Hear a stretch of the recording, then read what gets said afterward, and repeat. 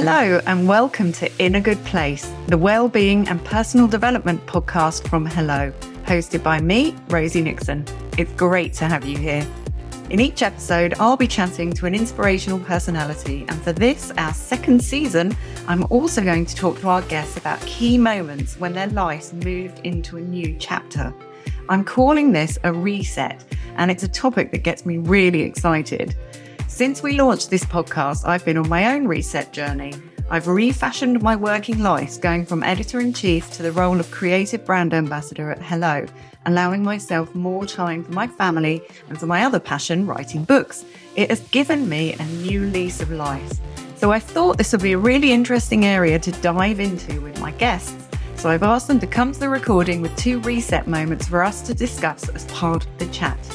At the end of each conversation, there will be some takeaways, and I guarantee you will feel one step closer to creating the life you want to wake up to. Here at Hello, we love smashing a taboo, and especially when it comes to giving airtime to women's health issues. Did you know that 1 in 3 women will experience some form of bladder weakness in their lifetime? It's an especially common experience for new mums. And 30% of women are using the wrong products to help manage these issues. It's important to always seek medical advice, but in the meantime, the Tena Discreet Ultra Pads range are specifically designed for bladder weakness, keeping you dry and odour-free for up to 12 hours. So as a busy mum, you can go about your everyday life in confidence. Thank you, Tena, for being a part of our mission to support others in vulnerable moments. Thanks again to Tena for sponsoring this episode. For more information, visit tena.co.uk or give them a follow on Instagram or Facebook. And if you are worried about any symptoms associated with incontinence, always seek medical advice from your GP. Tena Discreet Pads are available in all major retailers. Today, I'm delighted to welcome Millie Mackintosh to the podcast, having first found fame on our TV screens in 2011 as one of the original members of Made in Chelsea, where her daily life became compulsive viewing as she was part of the friendship group, including Spencer Matthews, Caggie Dunlop and Ollie Locke, I remember it well, who made the show such a huge hit. She was in Made in Chelsea for just 2 years and has gone on to become a superstar in her own right as a businesswoman, podcaster, fashion designer and influencer. From the Made in Chelsea partying days, her personal life has changed somewhat since Millie became a mother to Sienna 3 and Aurelia, who will be 2 in November, with her husband Hugo Taylor, whom she married on a Sussex country estate in June 2018 in an absolutely stunning ceremony exclusively covered by Hello. Millie is one of our most stylish stars, providing daily fashion inspiration to her 1.4 million Instagram followers. So I'm keen to talk to her about how looking great puts her in a good place too. She's also given me 2 brilliant reset moments that I'm sure will resonate and prove interesting talking points for many of you listening. Hi Millie, welcome to the podcast. Hi, thanks for having me. Oh, thank you. And you do look absolutely gorgeous and very stylish. So I did put on a pretty dress for you as well. I was in my gym kit, but I put on a pretty dress. Yeah, I was in mine too as well at the school sports day just before this podcast. So luckily you haven't got the sweaty version of me right now. But tell me, are you in a good place? I am in a good place. And I was delighted when I got the request to come on the podcast. I love thinking of my kind of moments that we'd talk about today. Mm-hmm. I feel like I am in a very good place. I love talking about it. I love, sharing on my journey on social media. And I feel very grateful to be in the place I'm in now. Oh, that is good to hear. And when I ask that question about are you in a good place, sort of what does it mean to you when you are in a good place? How do you know that you are? I think when you're in a good place, you're able to have gratitude for things and people in your life that make you happy on a daily basis. I've got my 2 incredible children. I've got my amazing husband, work's going well. I feel like I've evolved a lot, even in the last year on my own kind of personal journey, which has had its ups and downs, but I feel, very grateful to be where I am now. It's nice to remember that, isn't it? We do have a lot to be grateful for, but that doesn't mean that there aren't difficult times as well. And I think it's great how you've become sort of a spokesperson for mental health, and you've really sort of been able to talk about, as well as all the great and the glamorous moments, the difficult times too. Why was that important to you? I think it's so important because Instagram is just this filtered highlights reel most of the time where if you look at it, you would just imagine that everyone on their life is perfect and they're just all these like beautiful, glossy moments. But that is not the reality of everyday life. And it's so you want to show, these happy moments, but I think it's also important to dig deep and actually share the uncomfortable, painful ones too, because it helps people to feel less alone, helps people to feel more connected. And it's actually really helped me connecting with lots of people going through similar things, sharing our journeys. And I love hearing from other people that what I've shared has helped them as well. Mm-hmm. And you've just come back from a holiday, a family holiday. Would you call it a holiday though? Having two children under the age of 4. It was, because there's a fantastic kids club. Brilliant. We like that. Last year, only Sienna went in the kids club. I just felt like Aurelia was a bit young. Yeah. She's only a few months old. And this year they both went in together and they loved it. So Great. It was actually, I got a really good tan. Oh, that is good. You've hit a new level of holidaying when they can both go to the kids club. So you got some sort of good couple time with Hugo, did you? Yeah, I read a book. Wow. I was like, wow. I actually read a whole book and I got a tan. So that was a treat. That has not happened for a long time. You were winning. Do you get holiday anxiety though? Because I have to say I often feel a bit slightly stressed when you've got all the packing to do, you've got a flight to catch, and is the place going to be suitable when you get there? Do you get that? I get like insomnia the week before. I don't know if other mums get this, but I'll wake up in the middle of the night and be like, I need to pack that. And I literally, I'm like, why am I thinking about this? I'm like, just go back to sleep. But that whole week before, I was awake at 4 a.m. every morning and just couldn't go back to sleep. And I would just make lists. I'd feel as I'd just get up and to get stuff done. But I don't know if other mums get that, but I was like, my brain was in massive overdrive of preparing everything because my husband just plonks a few things in his suitcase, packs for himself the night before, and that's it. and I definitely do feel the pressure. I want to remember everything. I want the girls to have beautiful outfits. Don't want to forget anything that would be crucial. And I don't find it very easy to pack light. I really tried on this trip to not bring too much. I think I did quite a good job, but that it's never ending. Yeah. Does the list making though help you to sort of keep the anxiety in check? Yeah, I find calmness and control. So I like my list, and it helps me to actually remember everything. I find it really helpful because you can just take it off once you've packed it. And it was just remembering everything we might need on the flights. I mean, traveling with kids is no joke. The flights were challenging. I'm also a really nervous flyer. I'm actually doing a fear of flying course this weekend. Wow. Okay. Because it's something that's definitely, I've had it since I was a teenager, and it's got worse since I had kids. And when I'm flying with the kids, I find it really difficult. Yeah. And I've had 2 panic attacks on planes now with them on the flight, and it's so hard. I don't want them to see me like that. I don't want them to see me react. Like I said, just like Sienna, Mummy's going on a flight. I went to a wedding at the weekend, and she goes, "Oh, are you going to be okay, Mummy, on the plane? Are you going to cry?" And I was like, "Oh, it's really hard." I was like, "Oh, I just had something in my eye, darling. I was absolutely fine." But she's so perceptive. Mm-hmm. And I don't want to explain to her that Mummy got scared on the plane because I don't want her to get scared. I definitely find travel probably a bit more stressful than the average person because I've got this added fear of flying. But I've done some EMDR, and it's something I've shared about on my social media as well. But I know I can crack it. I really think this course is going to help. What will the course entail? You go to Heathrow, and I'm doing BA1, and you do a morning of practical things. I think they just talk a lot about the science. It's all talking in the morning, and then in the afternoon you go on a short flight. I think we fly to Manchester and back. And oh, wow. They talk you through every single thing that's happening, all the noises, like a kind of special flight where they coach you through it.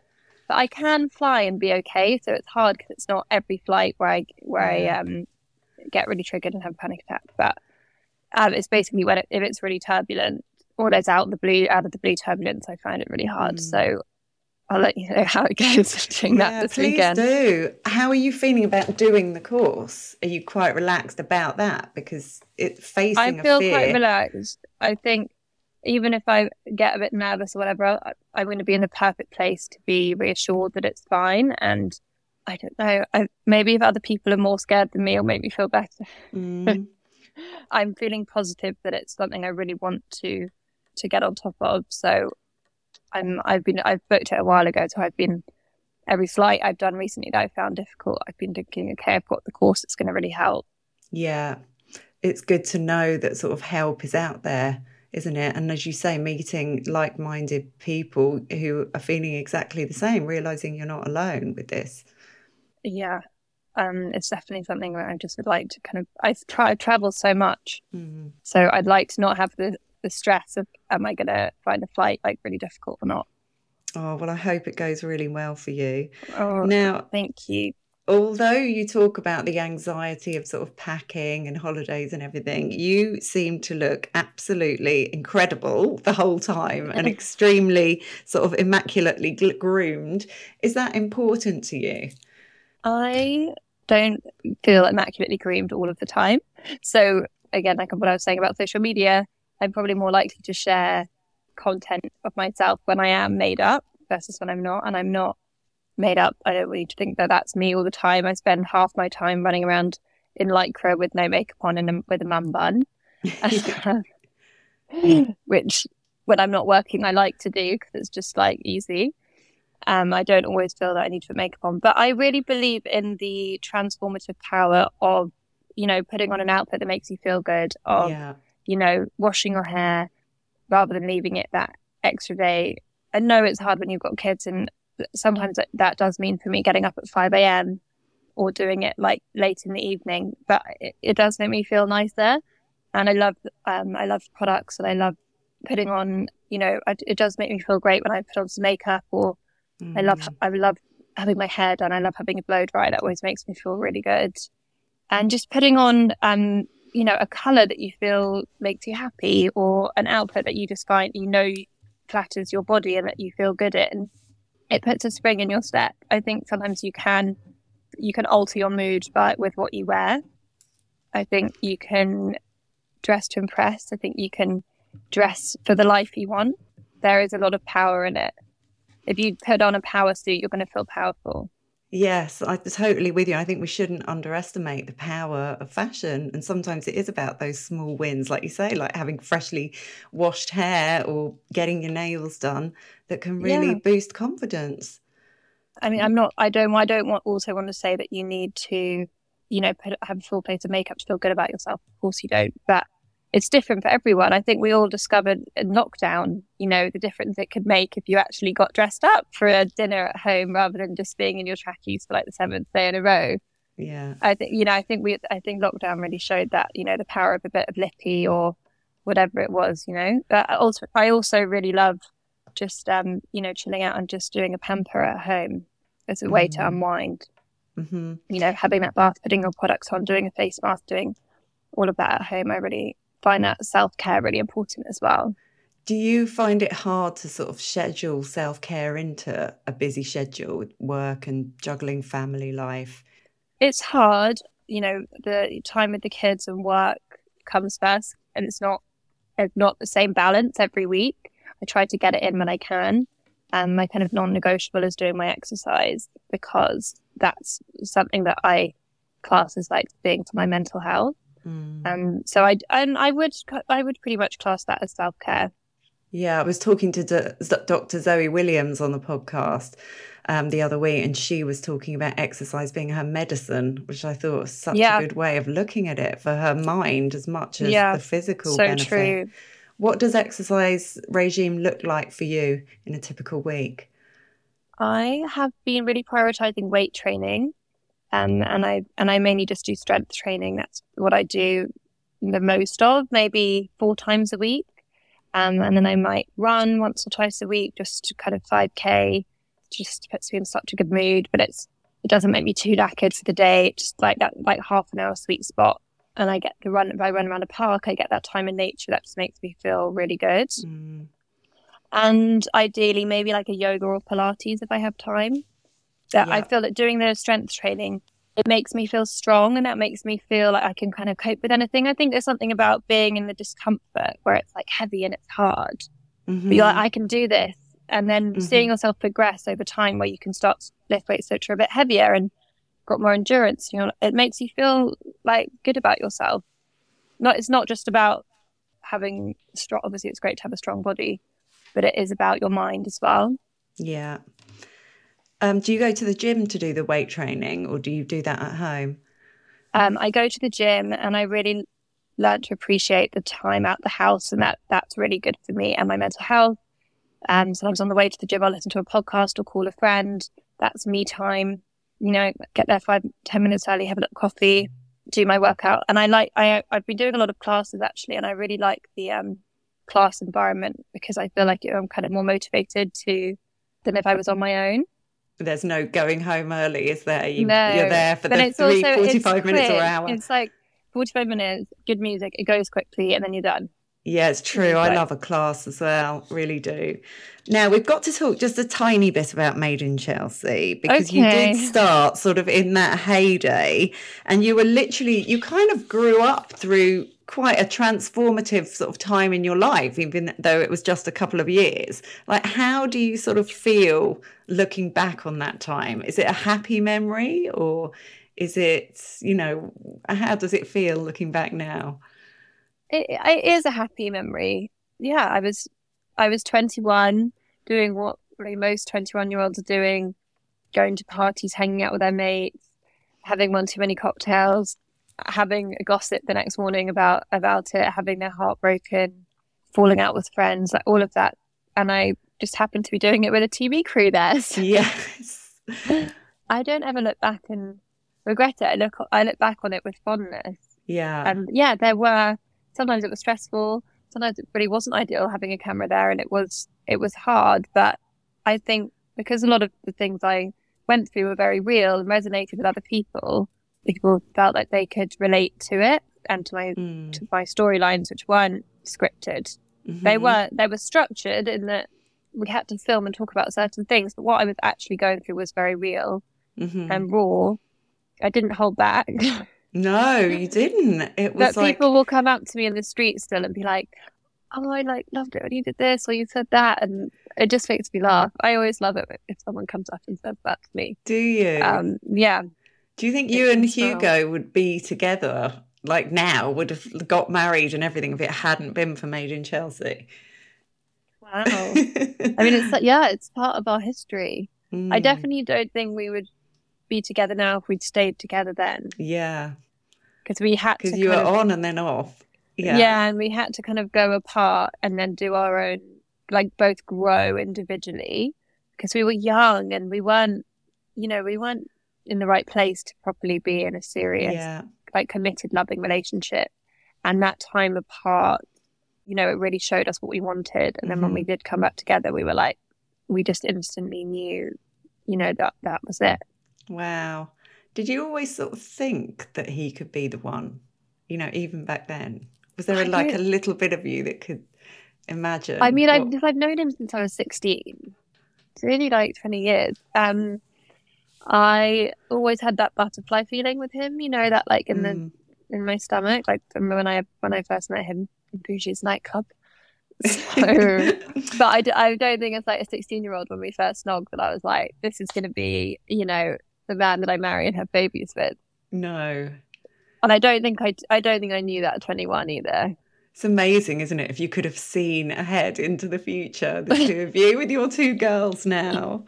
It's a real love story. It is. It's an epic one. And I can't wait to tell it to them when they're older. Yeah. Will you show them those early episodes?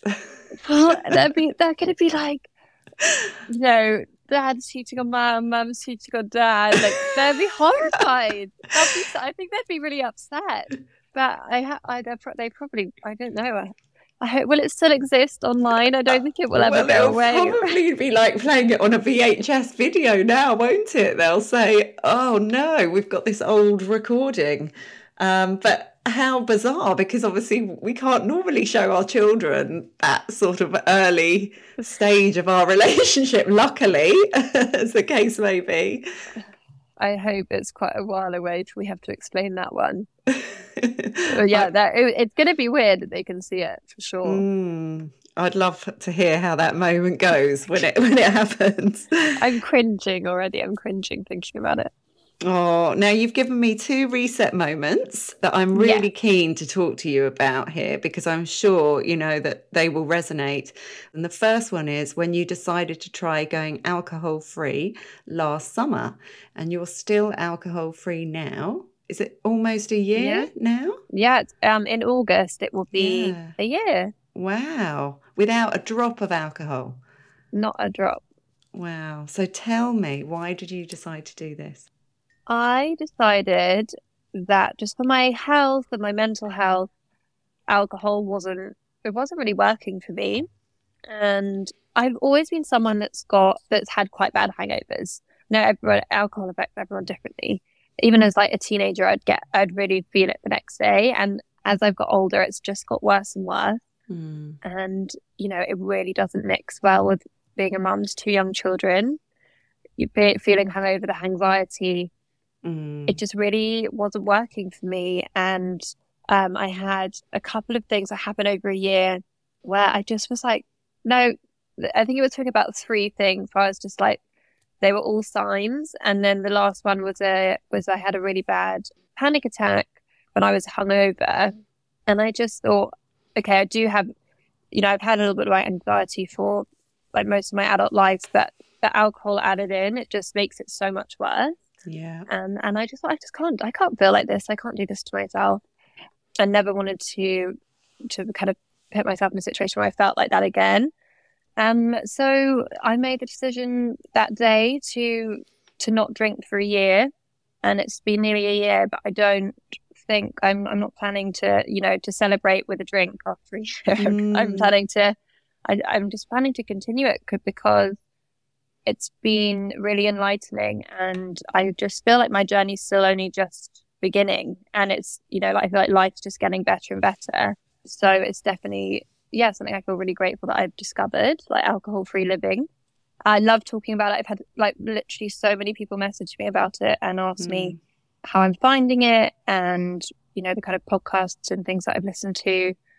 So I'm often like sharing about it on my Instagram, and that so many other people out there seem to really feeling the same and feeling kind of quite sober curious, that either on their own journeys or keen to cut back or keen to start. And there's so many great alternatives that it doesn't have to be just a sparkling water or, you know, like just like a kind of horrid like fizzy drink. So there's so many great alternatives. You can still have a drink in a nice glass that feels like you're having a special drink. A special drink.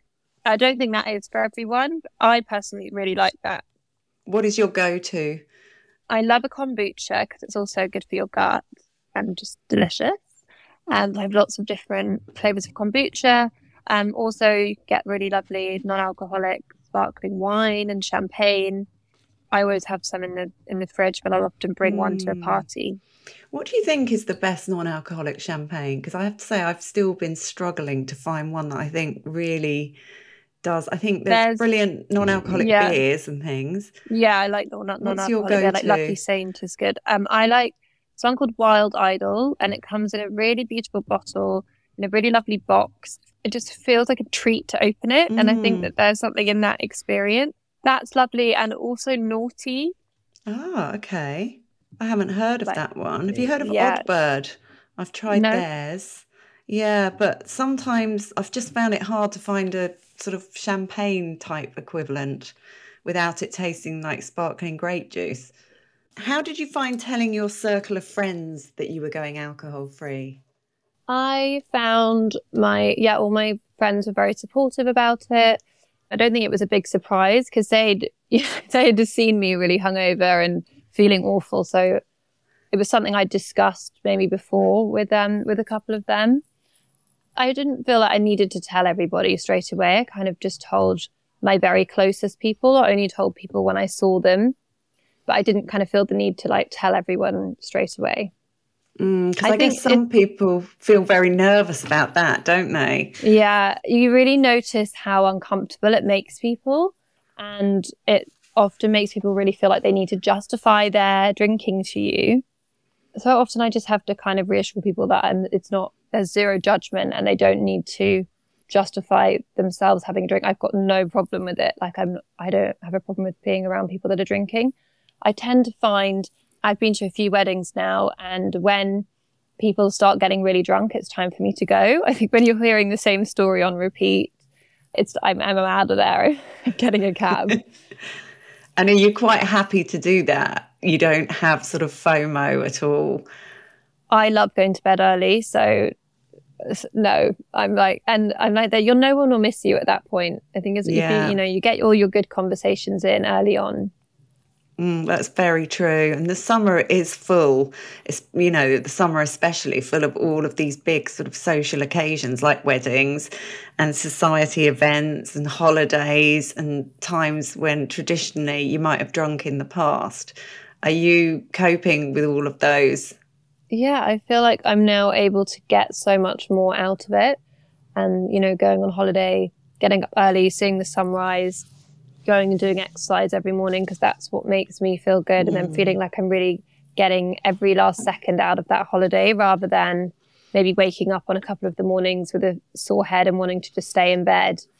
Instead, you're out there up early, like going for a hike or doing something when you're with the kids. And yeah, I definitely don't feel like I'm missing out.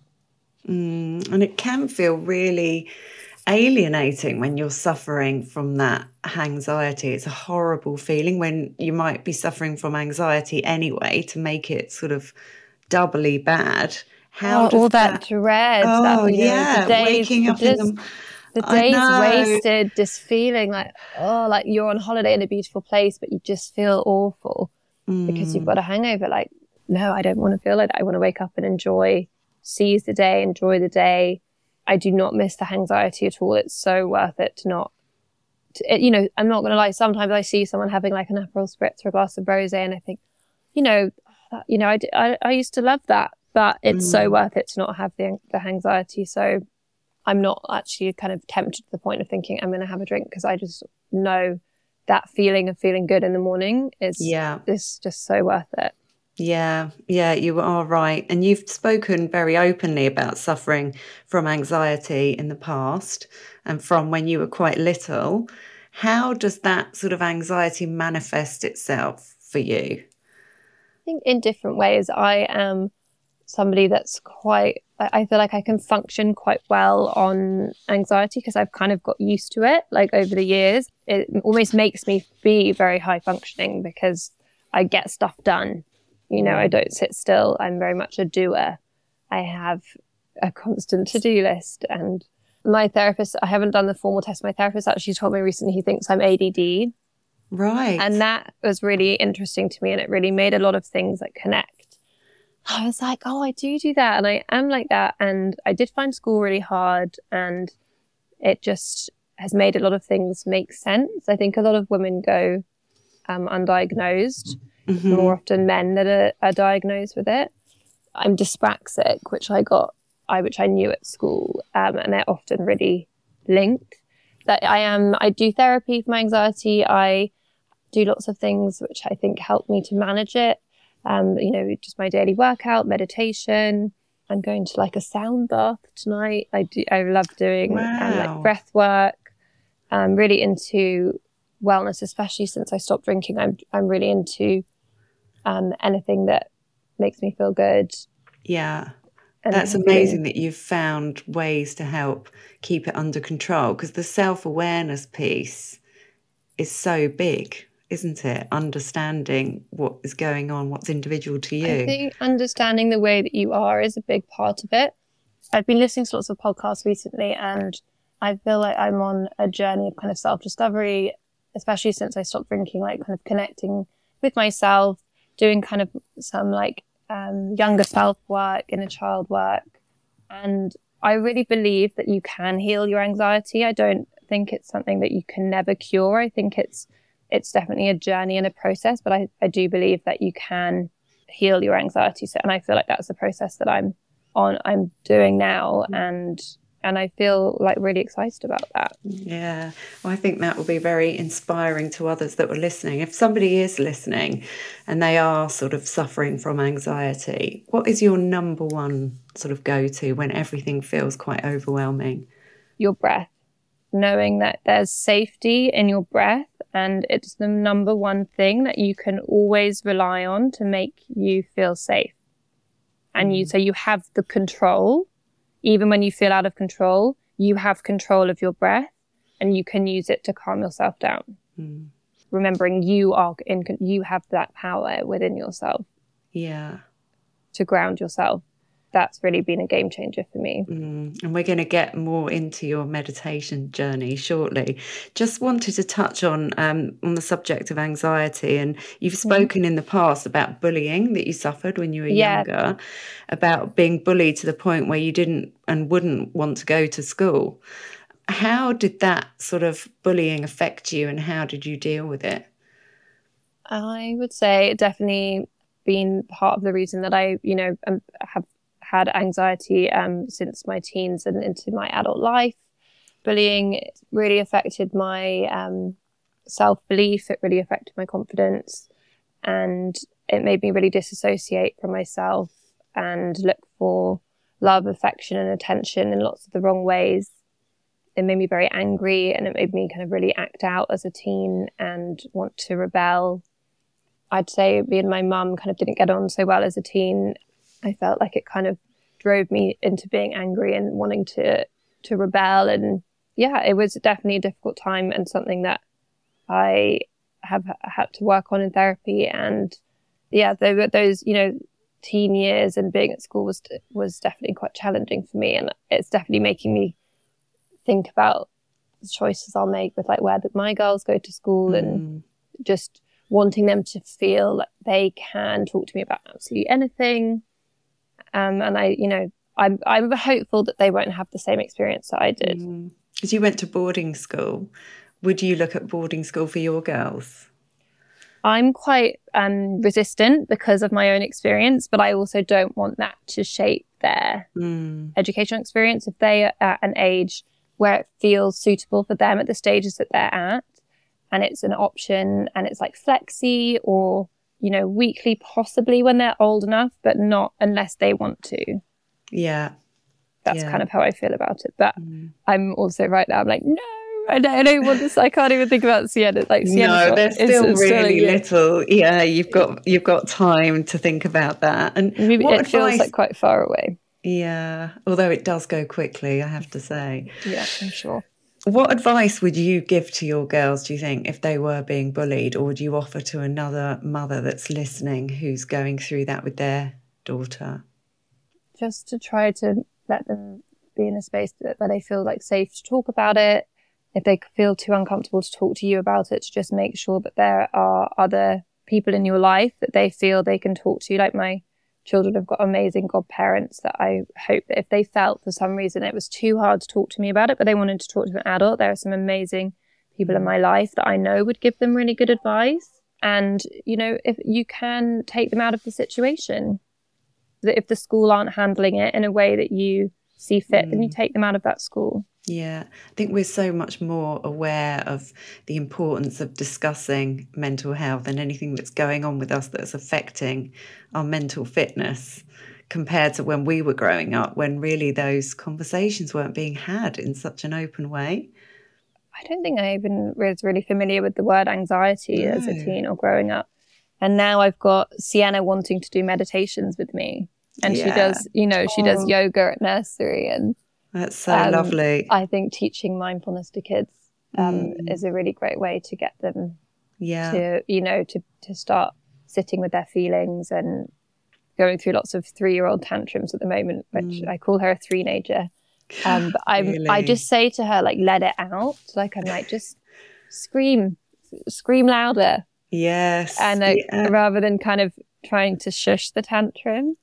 Yeah, rather than repress it, to welcome in all of those emotions. I have to not say, so easy to do in public. No, it's not. When it happens at an inopportune moment, or on the plane or something, you're like, exactly. I know. I have to say to my son sometimes, because you can get so angry about something because it's all the raging sort of hormones, to just go and sort of punch a cushion or something, to let it out. Not preferably hit his younger brother, but it's okay to have that emotion, and it's got to come out in some way that's safe for them. I've got a book that I read to Sienna. I think it's called In My Heart. And it talks about all your different feelings and emotions and how your heart can feel angry or sad or calm and all these different feelings. And she's really into it at the moment. She wants me to read it to her every night. I think she's very aware of feelings. She's actually very intuitive and she's very sensitive. But she'll really pick up on how people are feeling and like want to comfort them, or it's very sweet to watch. Yeah. Is her personality very different to Aurelia's? Are you starting to notice those differences or similarities? They're both cheeky and fiery, and I love that. They do have differences, but they both don't want to share. They're both, can be quite stubborn, but then they're both very cuddly and tactile as well. And they both make me laugh a lot. Are you a very tactile family, would you say? Yeah, lots of, as Aurelia calls them, duddles. Oh, she's like nearly 20 months. She goes, duddle, duddle. It's my favorite thing. I don't want her to ever call it anything else. So it's just like duddles. If they wake up early, I don't mind because I just bring them into the bed and I just think we could just have like half an hour of cuddles. Yeah, it's a precious time, isn't it, that? Because it's not going to be happening for forever. I'm nearing the stage where they're starting to come into the bed a lot less, and it's sad. And when they do, I love it. Yeah. I love it. Sometimes they wake up earlier than you kind of want them to, but to me, it's also extra time that I get to spend with them. Yeah. Now, we touched on it a bit earlier, but let's go into greater details. Okay. You gave me your second reset moment, which is discovering meditation after your divorce. And that is the divorce to Professor Green, which was in 2016. Did it get bad for you then mentally? Why did meditation come about?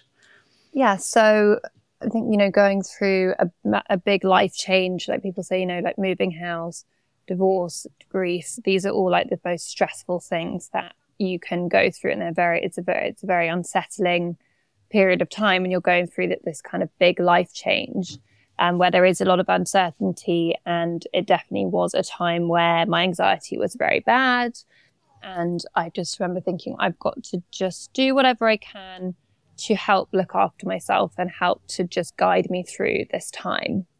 I remember actually at that period, there was a period where I just didn't drink at that time. I remember thinking I can't handle this anxiety combined with like hangovers right now. So I gave myself a kind of period of time where I just didn't drink, and I did a meditation course. And this was something that a dear friend advised me to do and said, I think this will really help you. And I think I tried doing a little bit of meditation before that using an app. But this was the first time I'd kind of taken meditation seriously and thought, I'm really going to give it a go. And I did a transcendental meditation course. And this is a mantra-based type of meditation where you go and have like this like Sanskrit ceremony with your guide, and they give you a mantra that's like, they choose it for you and you can never tell it to anyone else. And it's like a Sanskrit word. And do you still have that word? Yeah. Okay. Yeah. And so to do this style of meditation, you're meant to do 20 minutes in the morning and 20 minutes at some point later in the day, where you just sit, in your kind of typical like meditation position with like an upright back, somewhere comfortable, and you close your eyes. Do you sit on the floor, or are you on the sofa, or? I would do it anywhere. Yeah, like maybe somewhere with like crossed legs, either on the floor with like leaning against something with a cushion, so it's comfortable to be cross-legged. Somewhere you can relax and you feels peaceful. And I'd close my eyes and use a meditation timer. You can use apps where they you count in for a minute, where just for a minute you sit in silence and just do nothing, and then it chimes, and then for 20 minutes you just repeat the mantra in your head. And every time your thoughts drift, you just come back to the mantra. Wow. Did you have to train yourself to be able to do that for 20 minutes? Because Yeah. that's a long time. I think when I did a couple of sessions with the kind of guide, that was like the course. And I do it, I think, for longer each time. Mm-hmm. At the beginning, it did feel really weird and really hard. What you find over that time is that over that 20 minutes, you just kind of go into a deeper and deeper layer of the meditation and the relaxation. And it really helps to balance out your cortisol levels. Your body goes into this kind of restorative state. And it really, really helped. Mm-hmm. Do you have music on or anything while you're doing this, or is it silent? You can. It depends if you want to, if you want to use an app that has a kind of bit of a background music. But the main thing is that you're just kind of coming back to the mantra and the sound that the mantra makes. Mm-hmm. And you can kind of say it in your head at whatever speed you want, whatever kind of frequency. And is it just one word or is it a phrase? Yeah, a word. So could you come up with your own word? I'm sure you could. Yeah, you could come up with. Anyone could do it with their own word. If anyone's interested in it, definitely look into transcendental meditation. I mean, it's available to anyone to do. I found that really helpful. But then sometimes I do go back to it, but I found when I kept it up for a while, I found it harder to keep up the second session, but I would still often do the morning one or even just do 5 minutes of it. Like if I was like on my way somewhere, like say, for example, to a shoot where I had to do an interview or something and I was a bit nervous, I would just sit and do it for 5 minutes and I would just find that like kind of helped me to recenter myself. But I think that was the first time in my life that I really discovered the power of meditation. Do you meditate every day now? I've come back to it again now. When I had my kids, I found it impossible. I was into it when I was pregnant and I found some meditations that were specifically for like pregnancy and helped you to kind of visualize. They would talk about, visualizing being very calm during the birth and I found that really helpful. And then after I had the girls, it felt really impossible because suddenly I didn't have my routine where I couldn't just wake up or, whatever time in the morning. I was suddenly being woken up and not having that kind of morning routine that I would have before. So I found it really hard to have a good meditation practice for quite a while. And if I would do it maybe occasionally. And I've got back into it, I'd say in the last year, now that my youngest is a year and a half old. And they do often sleep till like 6:30ish in the morning. So I wake up now and I try to do it before they've got up. And that's how I do it. The house is quiet. Yeah. Normally at like 6 a.m. is when I do it now. But I just do like a kind of 10-minute one at the moment. And then I do another one before I go to bed most nights. And it's like I do a legs up the wall one. So I lie with my legs up the wall. I often put my LED light mask on at the same time. Okay. So that's a bit of a yogic sort of pose as well. Yeah, putting your legs up the wall, it's very relaxing. It does. I don't know the exact scientific reason, but it does something in the body where it calms the nervous system. Yeah. So I'll do a meditation for about 10 minutes before I go to sleep with my legs up the wall.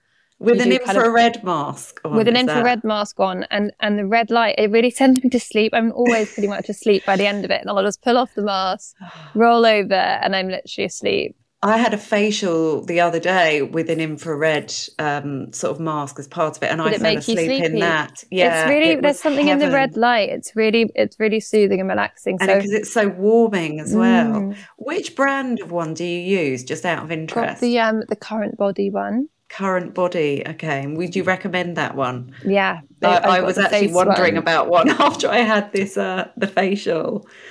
I like it because you can strap it around your head so you can use it and like walk around and do stuff. What do the girls think of that, or do they not really? They actually found it. Sienna's found it a bit scary. Yeah, I had one of those tooth whitening things the other day that light up blue, and I was walking around upstairs and my son came out and nearly jumped out of his skin when he saw me. And what is that? I know. Hugo was the same. He walked in one night and it was like dark and I was just lying on the bed with the red light mask on. He was like, what is going on. I know. It's hard to keep all of this up sometimes. If you can combine the meditation with the mask, I'm like, it's just, multitasking. That is a very good idea. Good use of time, because it is hard to prioritize self-care. Do you have to consciously sort of ring fence that time in your diary towards the end of the day? I do. I'll try to do so my workouts. I kind of count that as self-care. And then I'll try and book in like one thing a week that is something that's going to help me to feel centered and calm. And it might be breath work. It might be like I'm going to the sound bath tonight. It might be yoga. And I'm trying to, or it might be a massage. It could be reflexology, Reiki. Any of these practices, I'm quite into my kind of spirituality. So having just one thing, even I love a massage as well. Something that just helps you to just feel calm and relaxed and just have that you time. You do strike me as somebody who is very calm and serene. Have you always been that way? I think when I'm not feeling super anxious, then that's what's within all of us. It's just like tapping into it and tuning down the other noise. Oh, that's great. You've given me so many tips and things to look into. I feel really sort of inspired to bring some meditation. Do you meditate? I don't. No, I do practice gratitude. That's something that I've brought into my life since recording this podcast, actually, and talking to some of the guests that have discussed that. It's amazing. It's like proven to, boost your immunity. I actually have talked about it for ages, but only properly started doing it quite recently. And it's such a lovely thing to do at the end of the day. It is. And I try to do it in the morning and at the end of the day. So I suppose it's almost like a meditative state because it takes me a few minutes to think of what those three things are that I'm feeling grateful for. And that really does set me up for a more positive day ahead. But I'm definitely going to look into meditation. I've thought about it for a while and you've inspired me. There's so many different ways you can do it. There's like lots of great walking meditations. So if you're someone that walks every day as part of your daily routine, you can do it while you're walking, even just for 10 minutes. Yeah. Now, finally, it's your birthday coming up, 26th of July. I'm 29th of July, so we're both Leos. Yeah. How will you be celebrating? Do you know what? I haven't made any plans yet. I keep thinking I want to plan something. I'm kind of thinking maybe a day at like a country house hotel somewhere just out of London, bit of sunshine, a pool, a massage. But I want to bring the girls along, like as in my kids, but also some girlfriends, I think, and just have a kind of fun day out. But I'm away I'm going away just afterwards for my mum's 60th, and so I feel like we're going to be celebrating her birthday. But I feel more excited for that. Yeah, just because it's going to be like a family trip. And that will be very close then to your 1 year alcohol free. I know, yeah. I'm definitely going to do something to mark that. Yeah, it's going to be like towards the end of August. So I'm not sure where we'll be yet, but I'll be celebrating that for sure. Do you think you embody some of those typical Leo traits of definitely. Sort of confidence, like being the centre of attention?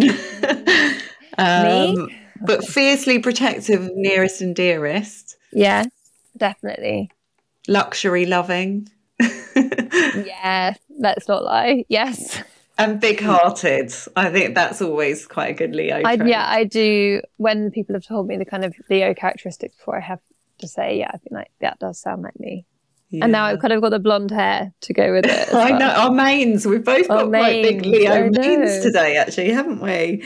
Oh, well, happy birthday. Thank you. Thank you so much for talking to me today. I really, really enjoyed it. We covered a lot and there were tons of takeaways and you definitely inspired me about meditation there. So thank you. Oh, thank you. And check out that alcohol-free champagne as well. I will do. Actually, that's perfect, isn't it, for the birthday? I will treat myself to a bottle of that. Well, happy birthday to you too.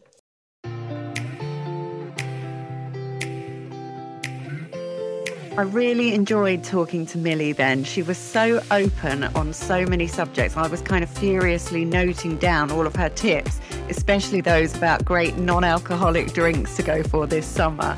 But my 3 key takeaways from this conversation, I think, would have to be, number 1, facing your fear. I thought it was really brave of Millie to go on a fear of flying course. And the fact that she's decided that she doesn't want to live with this phobia of flying and doesn't want to have panic attacks in front of her children on the plane. So dealing with a fear head on is a really brave thing to do, because none of us have to live in that state for the rest of our lives. So I found that really inspiring. Number 2, Millie was so passionate about the power of fashion. She talked about how colour makes her feel happy, and it really can affect your mood and improve confidence. So I think really looking at your wardrobe with the intention of it being a self-care act is a really interesting way to look at how you wear things. And number 3, meditation. I've thought about this for so long. Should I get into meditating? Could I? And she's really inspired me to give it a go. And I'm going to see whether I could perhaps build up to 20 minutes. It will be a test of willpower as much as anything. But I think if I start to carve out that time, I'll be really interested to see the benefits that I feel. If you enjoyed this episode, please do share it with your friends, and I'd be so grateful if you could leave us a rating or a review. Don't forget to sign up to the In a Good Place newsletter for more discussion around personal development tips, the concept of resetting for success, and to share your thoughts with me. Simply visit hellomagazine.com and click on the newsletter icon at the top to register. I'll see you next time.